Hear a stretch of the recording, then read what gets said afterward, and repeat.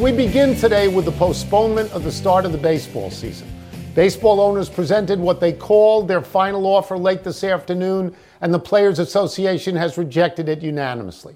Commissioner Rob Manfred announced just minutes ago that the league has canceled the first two series of the regular season. Wilbon, your reaction to all of this?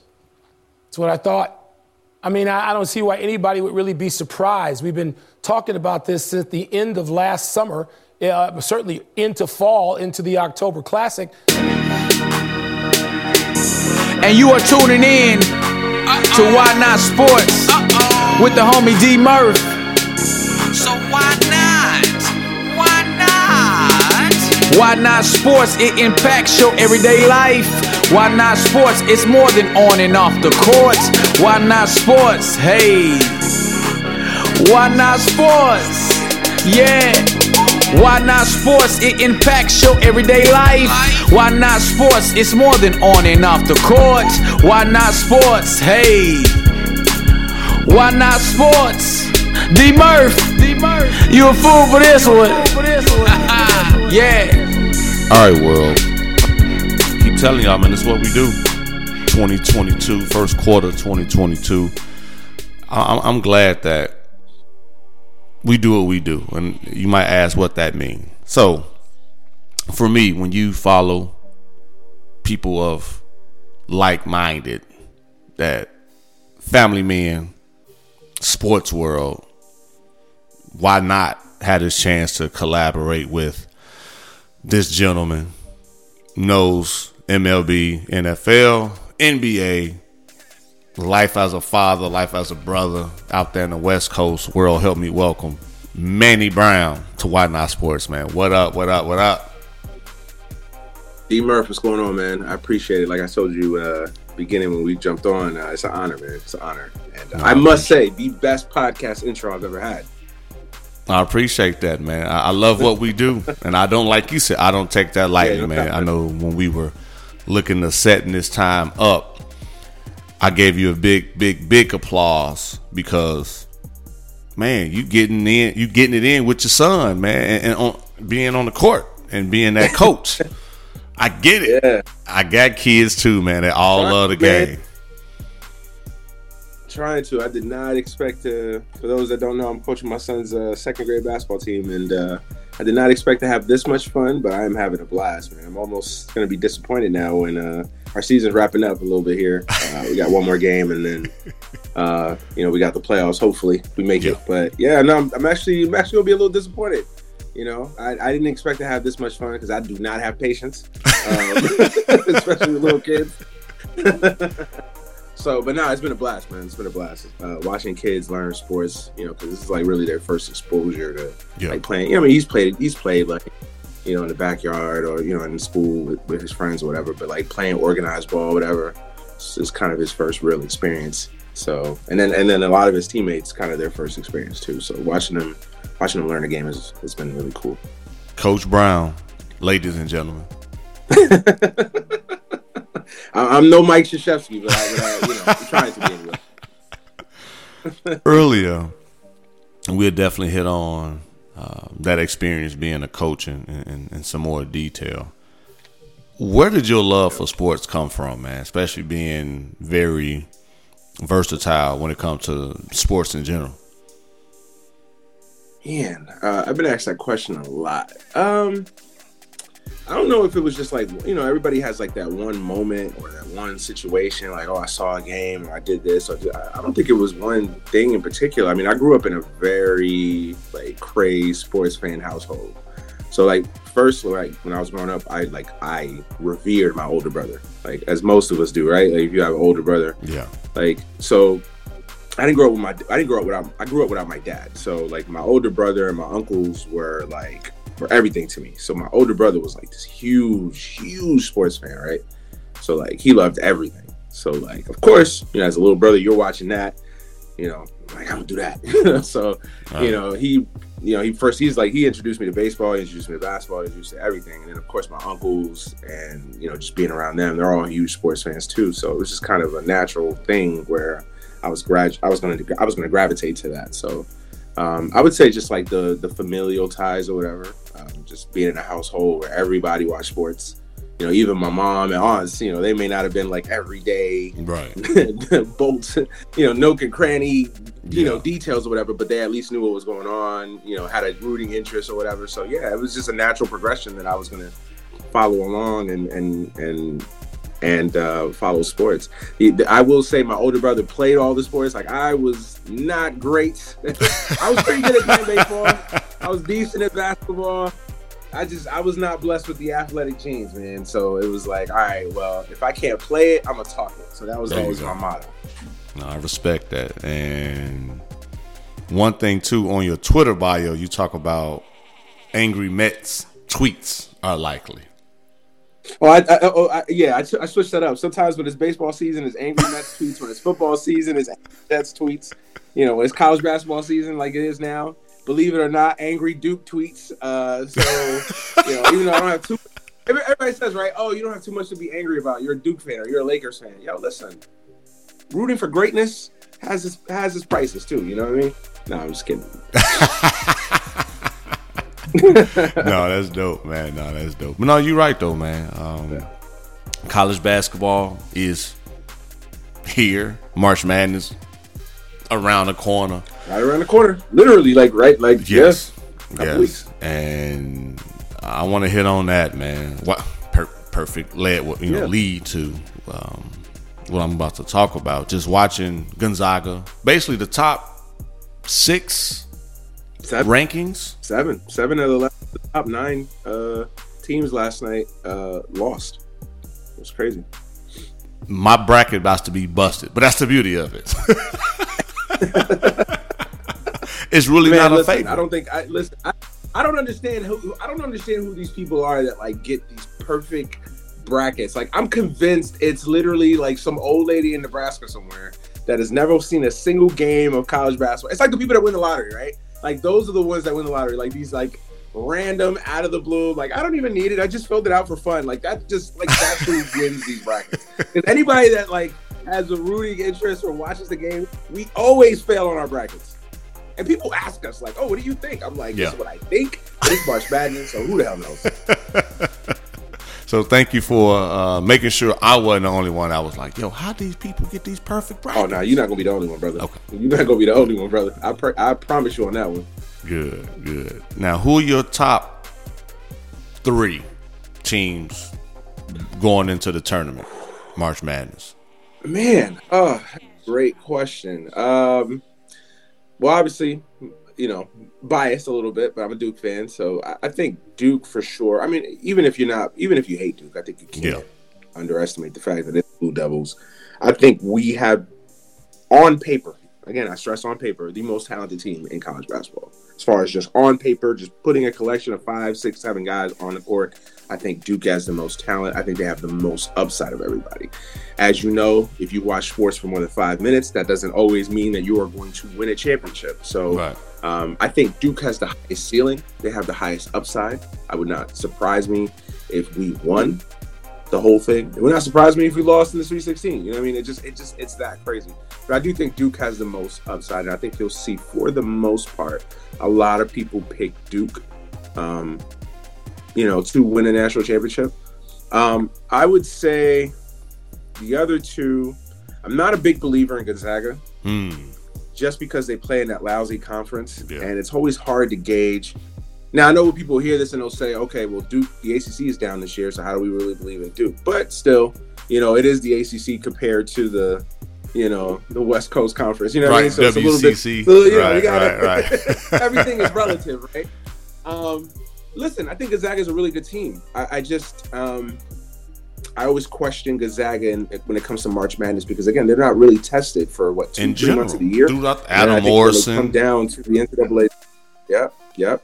And then when you come into the NCAA tournament where you're playing close, competitive at times games, and you're not familiar. And plus, they get to run through that conference. They know everybody. I know they lost last night to St. Mary's. And St. Mary's is usually their biggest competition in that conference. But, I'm not a big believer in Gonzaga. But it also wouldn't surprise me if Gonzaga makes it, to the national championship game and wins it. So, but to answer your question, my top 3, Duke. I would say, and I'm struggling a little bit because it's such a wide open year. Mm-hmm. I'm not a big believer in Arizona. Okay. I'm not a big believer in Arizona. Auburn.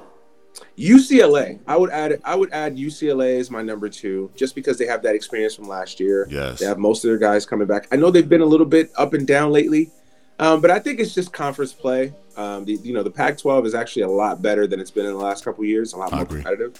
So I still think UCLA, when it's all said and done, I think they've got too much talent. I think they've got that pedigree and experience. It would not surprise me to see UCLA back in the mix again. And I would say Auburn. I've been really impressed with Auburn this season.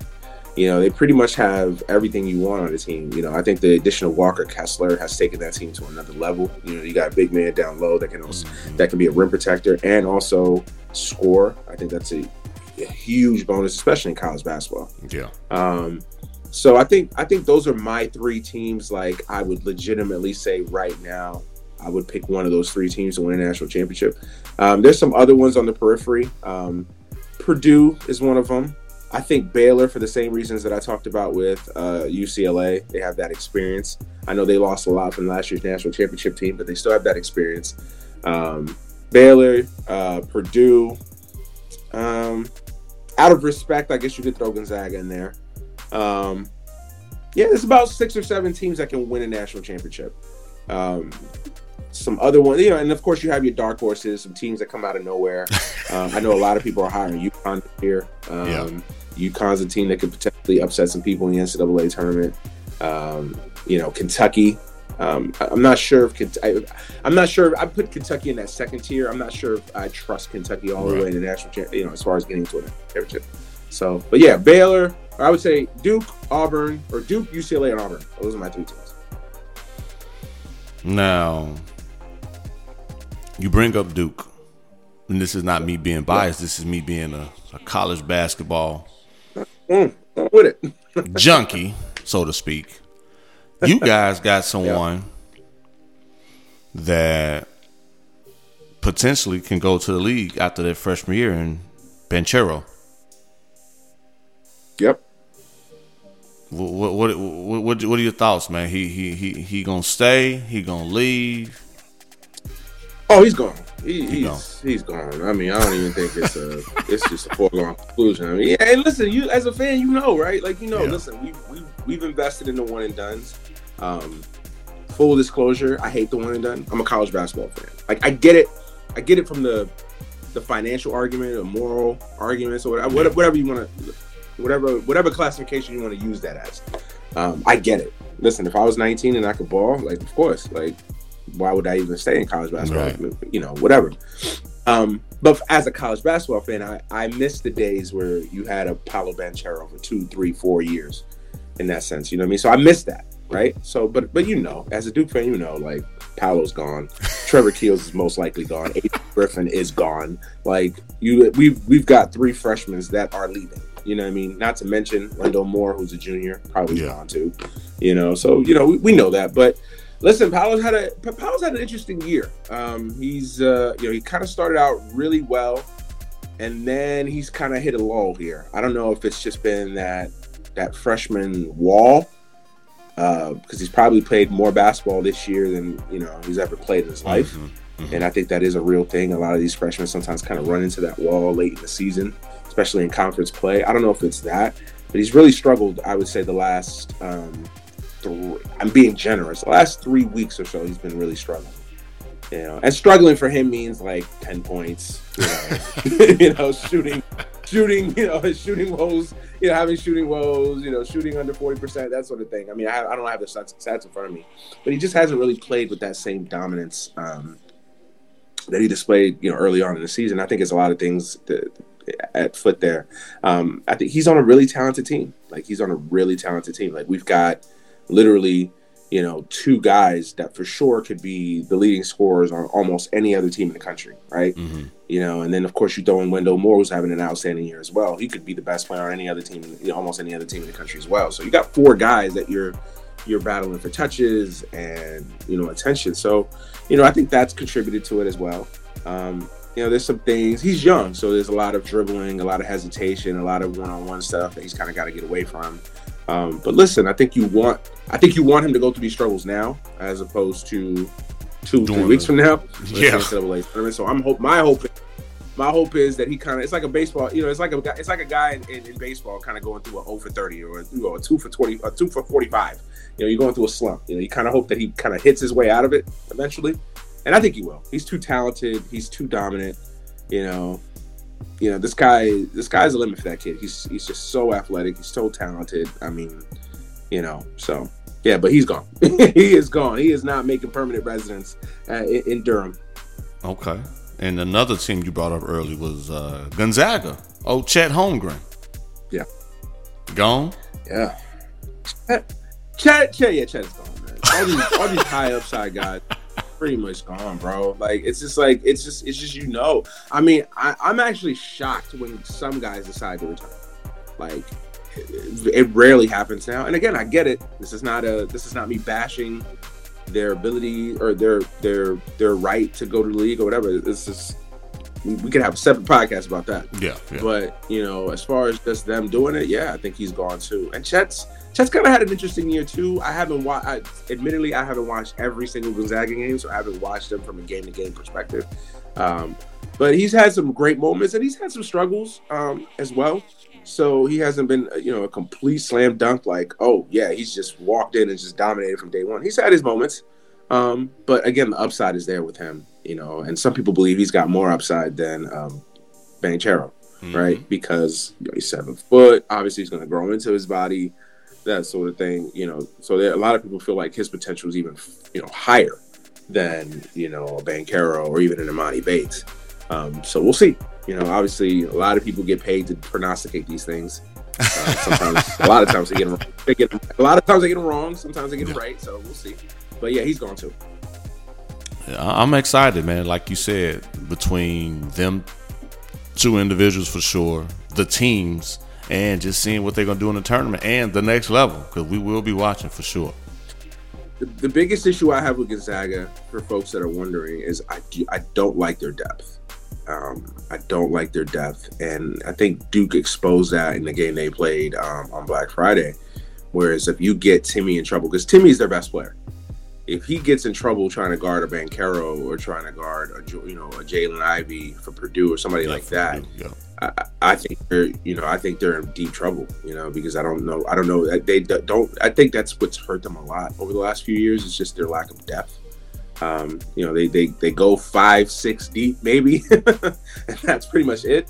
And listen, depth can be one of those things where sometimes it's a good thing, lack of depth, because you're just playing your 5-6 core guys and you have a good rotation of those kind of guys. And then sometimes not having that depth can be a detriment. So it just depends, right? We've seen teams with little depth win. And we've seen teams with little depth not win, right? So it just depends. That's what I love about college basketball, man. It's there's so many different ways to win, right? There's so many different ways. We've seen teams win with guard play. We've seen teams with with a big man oriented. We've seen teams with a collection of both. We've seen teams that have a lot of depth win. We've seen teams with no depth win. So it just depends, man. It just depends on. There's a lot of ways to cook that stew. As we talk about a lot of ways and how things can go, MLB, Major League Baseball, man, spring training. Oh boy, come on, man. I know this is a perfect opportunity for you to bless me and the audience, man, because you have a good sense and understanding of Major League Baseball. Spring training, right? Well, it's my number one sport. It's my first love. Come on, I like to say. I got you. Yeah, man. It's disappointing. Look, listen. I come at this from a lot of different perspectives. Obviously, I'm a fan, so I want to see these guys playing. I want to see spring training start, and just from a symbolic reason, right? The Super Bowl ends. You're in the dog days of winter. The thing that kind of hypes you up is, spring's right around the corner. Baseball's around. Right around the corner. You can start thinking about summer and all those things, right? So then, of course, the fact that you're not going to have that, or at least that's going to be delayed some, that hurts my feelings immensely. So obviously, as a fan, I'm thinking like, I don't care what happens, just get back on the baseball diamond and play. But then I also think about it. I'm a huge political fan, as you know. I look at these things from a human element as well, and I get it, man. I think the players are just fed up. They're fed up that they're not getting their piece of the pie. You got a lot of billionaires that are sitting there and are screwing these dudes, man. And for a lot of people that, because I think as fans, we just think of the bottom line. We just want them to play. We don't care about the minutia. We don't care about and then I always hate when people say like, oh, you got millionaires battling billionaires. And it's like, how many of those guys are your Max Scherzers? How many of those guys are your Mike Trouts? Right. You got like 15, 20 of those guys. And then you got 800 other ones between the major leagues and minor leagues. Yes. That are fighting for their piece of the pie. You know what I'm saying? For every Max Scherzer that's making $43 million a season, there's some minor leaguer barely making, $65K. Or, forget, if you don't even want to include the minor leagues, some major leaguer that's barely pulling in $100K. Now, $100K for me and you is a lot. Yeah. But when you look at, everything is relative, right? Yeah. Everything is relative. When you look at baseball, which is a $4 or $5 billion industry, and you got guys barely making $100K, there's a problem there. There's a problem there. So listen, I get it. Listen, if you're a fan and you're listening to this, you probably don't give a fuck. You know what I mean? Excuse my French. You probably don't care, right? Like, you just want these guys to go out there and play. And I agree with them. I agree. Like, you just want them to figure it out. You don't care about service time manipulation. You don't care about all of the minutia that is being talked about at these negotiation tables. You just want your favorite major leaguers to go out there and play. So I understand that, but I think if you peel the curtain back a little bit and look at what the actual issues are being discussed, I think that you would understand and you get a better understanding of it. So listen, it's a multi-layered issue. There is no right or wrong answers in a sense of, the owners are right. Like, I hate people that are like defend owners. Like, these are billionaires. Like, listen, have we not learned in society that that billionaires are not exactly a good thing, or not all of them, but a lot of these billionaires, man, they make their money by screwing over the little guy, right? So I don't understand that. Listen, the players have the moral argument. For those that have not been paying attention, players just want their cut to pie. Salaries for players, over the age of 32 has gone down drastically over the last 5 years. I think that's been a big thing. And then the biggest thing for the players is they want to see teams compete. They want to know that your Pirates and your, Marlins of the world are competing, right? Because there's too much of that. Like, before Tanky became in vogue in the other sports, baseball was doing it as a science, right? Because a lot of baseball teams are like, well, why am I going to beat my head against the wall? If I'm the Pittsburgh Pirates. So a little bit of background, right? So there's no salary cap in baseball. So there's no revenue sharing, right? So like the other sports, you notice how the Spurs can compete with the Lakers, or the Bengals can compete with the Cowboys, because we have a salary cap structure where teams are reined in as far as how much they can spend, how much, so everybody gets a cut in that pie. Baseball doesn't have that. So it's literally the Yankees make more money than the Pirates. The Dodgers make more money than, the Oakland A's. So that's the issue that the owners have been fighting forever. They want a salary cap. They want a little bit more of that reined-in system where everybody competes on an even playing field. And the players are like, no. It's like, the issue isn't having a salary cap. The issue is everybody competing at the same level, which you can have your debates about that as far. Oh, absolutely. I have my opinion. I have my opinions on that. Like, I hate when these small market owners say, well, how do you expect the Pittsburgh Pirates to compete with the Dodgers? I'm like, no one is saying you have to go out there and spend $250 million, right? The Pirates can spend $100 million and compete. I've like this argument that like, oh well, how can we possibly compete? No one is saying you have to be, the Dodgers or the Yankees as far as competing. That's a complete fallacy. Don't buy into that. But so they use that as an excuse to say, well, you know what? Let's just spend $40 million and lose 100 games and just keep recouping draft capital. That's not a proper way to run a sports organization. That's just not. And I think the players are finally fed up with that. Like, yo, what are you doing? Like, that's a big stickler for them, right? Then the biggest stickler for them was also like they finally get a chance to be free agents, and then you get a draft pick assigned to you. So essentially, you're limiting you're limiting how much I can make and how many teams can be involved in the free agent process, because a lot of teams that have first-round picks don't want to lose those first-round picks by signing you. So, they're playing the system in that regard, right? The biggest thing for the players also is like, okay, so I can't make money at the age of 32 or 34 or 35, which to a point you understand because a guy at 34 has been diminished compared to a guy at 24. Mm-hmm. But then the issue is you're not paying me when I'm young either. So you're screwing me when I'm 21 and you're screwing me when I'm 31. So it's like, what, we have to find a fine balance. So I'm with the players. I don't know if you guys have deduced that by now. I'm with the players, but I also get it. Like, we got to sit down and we got to figure this out. I would say, I think the players have won a lot of concessions in this negotiation so far. Obviously, they haven't moved a lot on the big issues, and I think that's what the big sticking point is now. The owners will make a concession here. The owners will make a little bit of, I think from the players' perspective, they feel like, yeah, we're winning, but it's only incremental gains, right? Like it's only small changes here, small incremental gains here. The one thing I will say with the players is, these things take time. Like you don't change a system in one collective bargaining agreement. You don't change the system like, all right, that's it. We're done. We're reversing 100 years of improper practices, with one collective bargaining. No, that takes years of collective bargaining and changing that pendulum, right? So you're not going to do it in just one full swing. So I hope they realize that. Like you're not just going to change everything in one fell swoop. So I hope that's the one criticism that I have of the players, and I think that they got to really understand that. Like, you start off by incremental changes, and then you start working on the bigger stuff. I do think that they need one more kind of big win.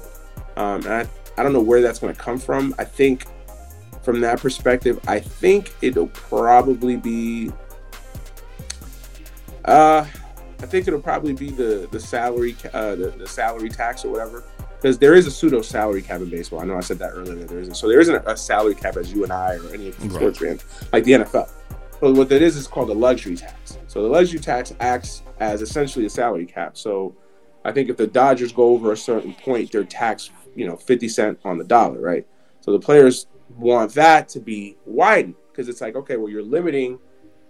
Their view of it is like you're basically limiting how much I can make because if teams can only spend a certain amount, you are limiting what they can make.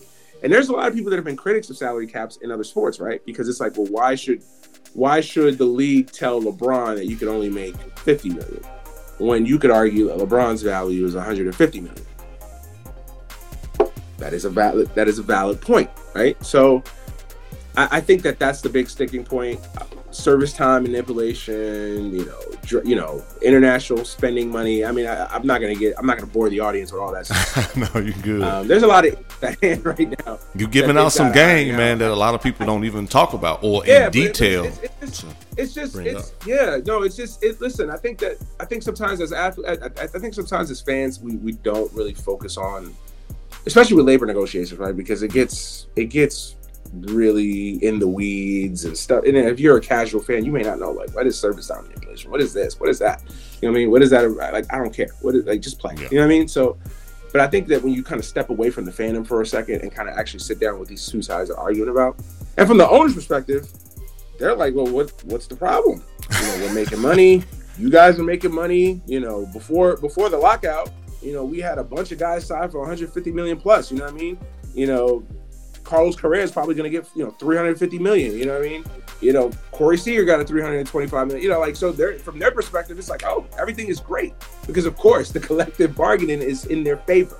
They've won the last collective bargaining agreement. So, it is what it is, man. As a fan, I do want to see baseball. I hope they get a deal done in the next 2 days.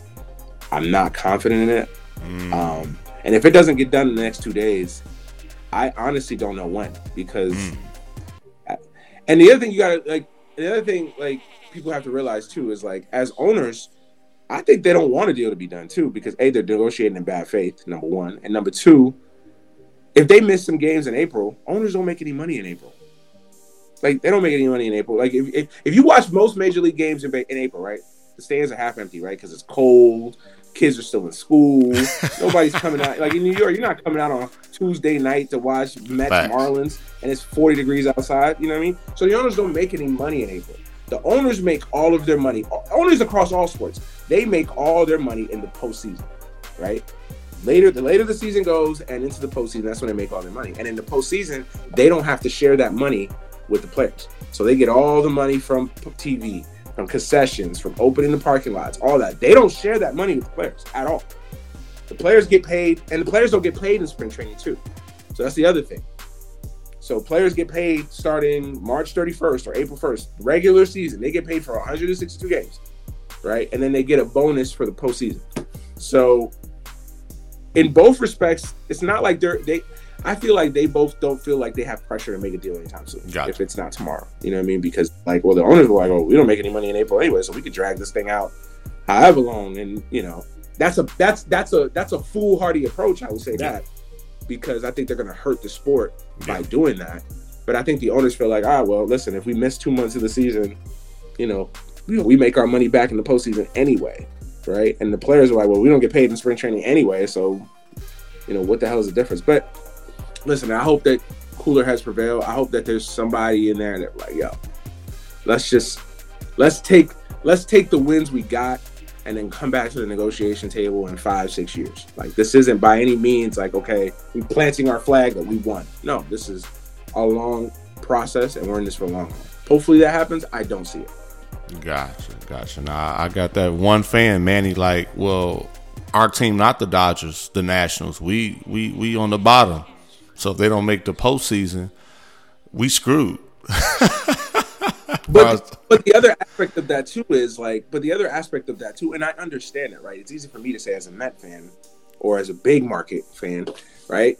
Like, oh, just go ahead and spend $100 million. But I think if you talk to small market fans, they don't buy into the BS the owners speak. Like, they know, like, it's all BS. Like these owners are cheap, bro. They're not spending the money. Like, you mean to tell me, oh, well, we don't make as much money. You mean to tell me, and I use the Pirates as an example because the Pirates have been horrible my entire existence, right? In life. They've been terrible. Outside of the early 90s when they had Bonds, and then a few years in the aughts when, they had McCutchen in his prime or whatever. They've been terrible, right? So, but the problem with the Pirates have been, it's like, well, the issue isn't that you can't compete with the Dodgers, it's that you're not putting the money into the organization, into the franchise as we speak, right? Because if you're the Pirates, bro, you mean to tell me you're not going to make money if you don't put a competitive product on the field and the fans feel like, hey, we have a legitimate opportunity to win? You don't mean to tell me you're not going to see people packing that stadium? They have one of the most beautiful ballparks in the sport. Fans are going to come. People are going to be excited. Merchandise is going to be, selling, like, concession, everything. Like, so don't give me this idea that you can't compete with the Dodgers. I don't think there's a Pirates fan out there that is asking you, oh, go out there and sign guys for $300 million. Go out there and put $250 million in a payroll. I think everybody understands the financial limitations that you have. But that doesn't mean you can't spend $80 million, that you can't spend $100 million. So it's BS. It's BS, and it's always been BS. So I think fans understand that. But I also think fans just want to play baseball, right? So, or want to see baseball. Right. So it's a tough dilemma, man. It's really a tough dilemma, and I really just hope that these two sides come to some sort of agreement and understand, like, yo. And the other aspect of this too that I think they're underestimating is, like, yo, this country's in a bad place right now. The economy is in the toilet. I don't even want to say we just got out of a pandemic. We're still in a pandemic. We've lost 700,000 lives. I've lost count of the number, sadly, but we've lost something like 700,000 people for COVID. We got 30 million people unemployed. You got a homelessness crisis. You've got racial inequality that's still going on to this day, sadly. We've got so many issues going on in this country right now. We got a war halfway across the world that directly involves us because of our own dealings. Like, so this country's not in a good place right now. And I understand people are looking at it like, yo, I just lost my business. I owned I can't tell you how many business owners I knew that lost their businesses because of COVID. They just never recovered, right? And you got a small business owner that's like, hold on now, I'm barely trying to make it, and I'm hearing guys arguing about service manipulation and how much is in a 25, if it's 25 million or 60 million or if it's 75, like, that rubs people the wrong way, and I get it. Yeah, I get it. That's good, man. Hey, y'all, Manny Brown on the other end. I love the details. I love the detail orientedness of things that you are delivering, man. Because I'm being honest, from my years and just podcasting alone and collaborating with different people in quote unquote media, like you said, it's the same. But now you giving out some things that people should know. The average fan don't either pay attention to or they just don't know. And for me, because I am analytical, and here, Why Not Sports, we talk about the good, bad, and the ugly of sports and how it impacts your everyday life. You're a working man. You pay taxes. That's perfect. Yeah. It's the same principle for me, so I get it. I'm thoroughly enjoying it, on this end for sure. So yeah, and we all have a job. We all this happens in our everyday lives. Like I'm in a union, right? Like, so we have to sit down at a negotiation table every 2-3 years, right? And sit down and do class and comp and compensation. Like, are you getting properly compensated for your position per the market? All these things. Like, so it's like it involves us too. Just at a much smaller level, right? But these things get negotiated, and listen, I get it, and listen, I understand that there's a casual fan out there that doesn't care about any of this stuff. They just want to see baseball, they just want to see basketball, they just want to see football, and I understand that, and I get that, and I do. So I think there's that element, and I don't knock a fan for saying, listen, I don't care what the issues they're arguing, I just want to see my team play. No doubt about it. I get that. I sympathize with that. You know what I mean? And at the end of the day, the bottom line is that's all that does matter is going out there and playing the sport. But I think that if you kind of step back a little bit and look at the issues here, I think that there is a valid argument on the player side that this is BS. The system that we're working in is BS. And I think you could sympathize a little bit with them. Obviously, that's not going to make anybody feel better right. if baseball season is delayed. It's not going to make anybody feel, but I also think people are a little bit hyperbolic. I'm never going to watch the sport again if they miss 30. You'll be back. Shut up. For sure. You don't watch entertainment something for purposes. 60 years, your whole life, and then all of a sudden, because of a labor strike or a labor negotiation, you're not watching. There'll be some, but the majority of people will be back. You know how many times I've heard, I'm not watching the NBA after this lockout. They're back. I'm not watching the NFL after this. Remember when people didn't watch it? We're going to go on strike, not watch the NFL because of the whole Kaepernick thing. Again, that's a different. Obviously that's a different situation. You was back week 1, ready to go with your fantasy team. And listen, I killed the NFL for the Kaepernick thing. I killed the NFL for all the racial injustices thing. Listen, I watch the NFL and I hold my nose because I know they ain't. Right. At the end of the day, listen, it's sports. You're gonna watch it. You loved it. A lot of us grew up with it. A lot of us played it growing up. It's a fabric of our lives. It's a fabric of who we are. And yes, you'll be pissed off. You'll be mad. You'll talk your mess on Twitter or whatever. But at the end of the day, spring training starts. Baseball, we'll all be wrapped up in it. Yeah. So don't believe these fans that'll tell you, "Oh, I'm never coming back to sport." Lies. That's good. That's not to say that it's not going to hurt the sport. Yeah, because I absolutely. think anytime you have labor negotiation issues, I think anytime you have a strike, anytime you have these kind of long battles when it comes to collective bargaining, I think it does hurt the sport. I think it does hurt the morale. So yeah, will you see low attendances at the baseball? Let's say the baseball season starts in June, right? That'll be catastrophic. But let's say it starts then, right? Will you have some low attendances? Yeah. Will you have some fans that are pissed off? Absolutely. So I'm not trying to poo-poo that. Mm-hmm. But I think over time, that'll heal, that'll dissipate a little bit, that sort of thing. And you brought up something earlier I wanted to add. You added something earlier about the small market team and the competitive issue or whatever. Part of the competitive issue has been the low number of teams that make the playoffs. So baseball, out of all the major sports, out of the 4 major sports, have the least amount of teams that make the playoffs, right? So the NBA has 16 out of 30 teams that make the playoffs, right? The NFL, it's changed now. So I think they have 14 teams out of 32 now with the 7 seeds, right? So they have 14 teams that make 14 out of 32. Baseball, they have the 3 division winners and 2 wild cards. That's 6 teams out of 30 in each. So that's 12 teams that make the playoffs in baseball. 12 teams out of 30 teams. So that's the smallest number of teams. So obviously they're talking about expanding the playoffs to 14 teams, right? So when you have that, that's going to provide more opportunities for other teams around the league. So now if you're the Pirates and you're sitting there and you're right before the trade deadline and you're 55 and 56 and you have an opportunity to make the playoffs because there's 14 teams that make the playoffs now, you're going to go at it a little bit harder. You're going to have that opportunity to go at it. And that's the thing about baseball, man. You get in, you get hot, you can win. Yeah. We've seen it year after year after year.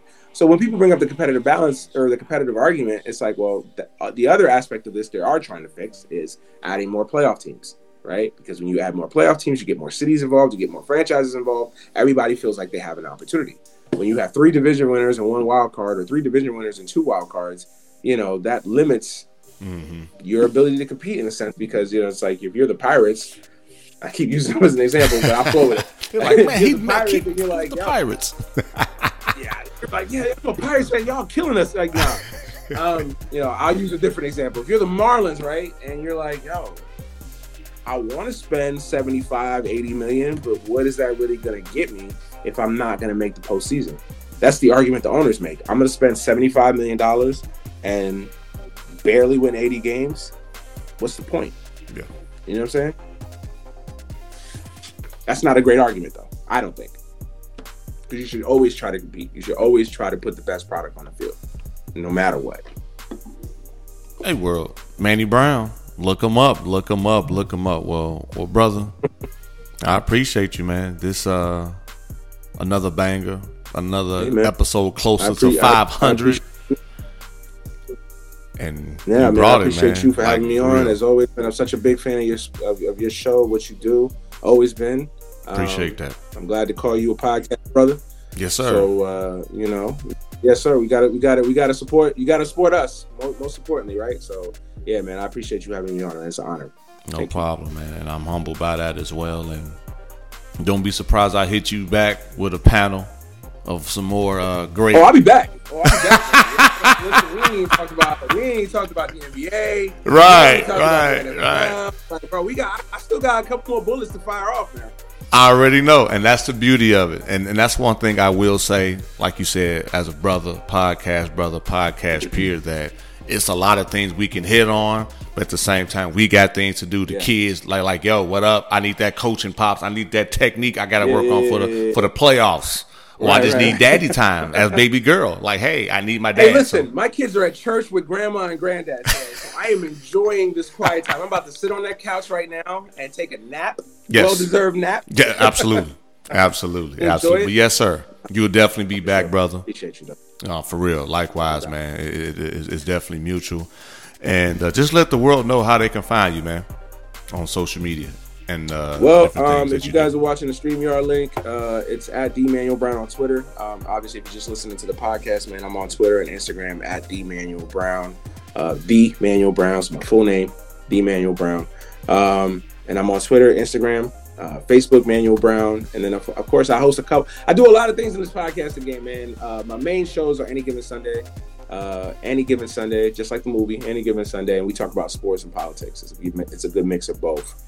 And we're a little bit of a hiatus, but we'll be back soon, really, really soon. So stay with us, man. If you want to follow the show and listen to past episodes, we're on Spotify, Apple, Google, iHeartRadio. I mean, we're everywhere where you can find a podcast. So Any Given Sunday, look us up, and then you can follow the show on Twitter, AGS Pod, any AGS Podcast on Instagram. And then I host, collaborate with the fellas at Dead End Hip Hop. They do a Dead End Sports show, so I collaborate on there as well from time to time.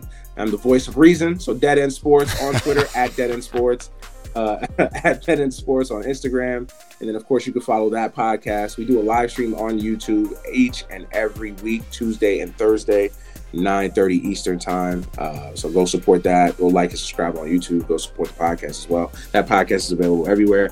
I do a wrestling podcast. I do some work for MLBBro.com as well. So go check those things out.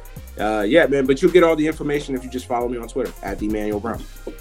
Well, now you see why I'm very thankful and grateful for this brother in particular. Like he said, family man, works, dealing with the union, making sure he's the voice of reason. Thank you, man. And multiple shows, what he either hosting, contributing, just doing this thing, saturating the content, man, world. And again, appreciate you, brother. And for me, world. First time listeners, thank you for tuning in. The avid listeners, what up? Find me on Twitter and Instagram at IsDMurph. Find Why Not Sports on Instagram at Why Not Sports _. Check out my website. Hit me up. Leave a note. See what I've been up to at www.dmurphspeaks.com. Be on the lookout for Manny. Be on the lookout for obviously yours truly and more heat to come. But y'all already know how I close the show. You know what? No, hold on. Manny loves y'all. I love y'all. You know what I'm saying? It's a lot of things going on in this world. We here to spread not only love, but some dope content. So now, on that note, until next time, keep grinding. Keep the faith. Keep on running, keep the faith. Keep on running, keep the faith. Keep on running, keep the faith. Keep on running, keep the faith. I might not have a dollar, but I keep the faith. When the majors do not holler, I can't keep the faith. See, it's early in the morning, I just keep on running. When it's raining, when it's storming, I just keep on running. And I know my face solidified. Keep the faith. I ain't one to sit around and cry. Keep the faith. And I'm always pushing for my goal. Keep on running. It is bleeding from within my soul.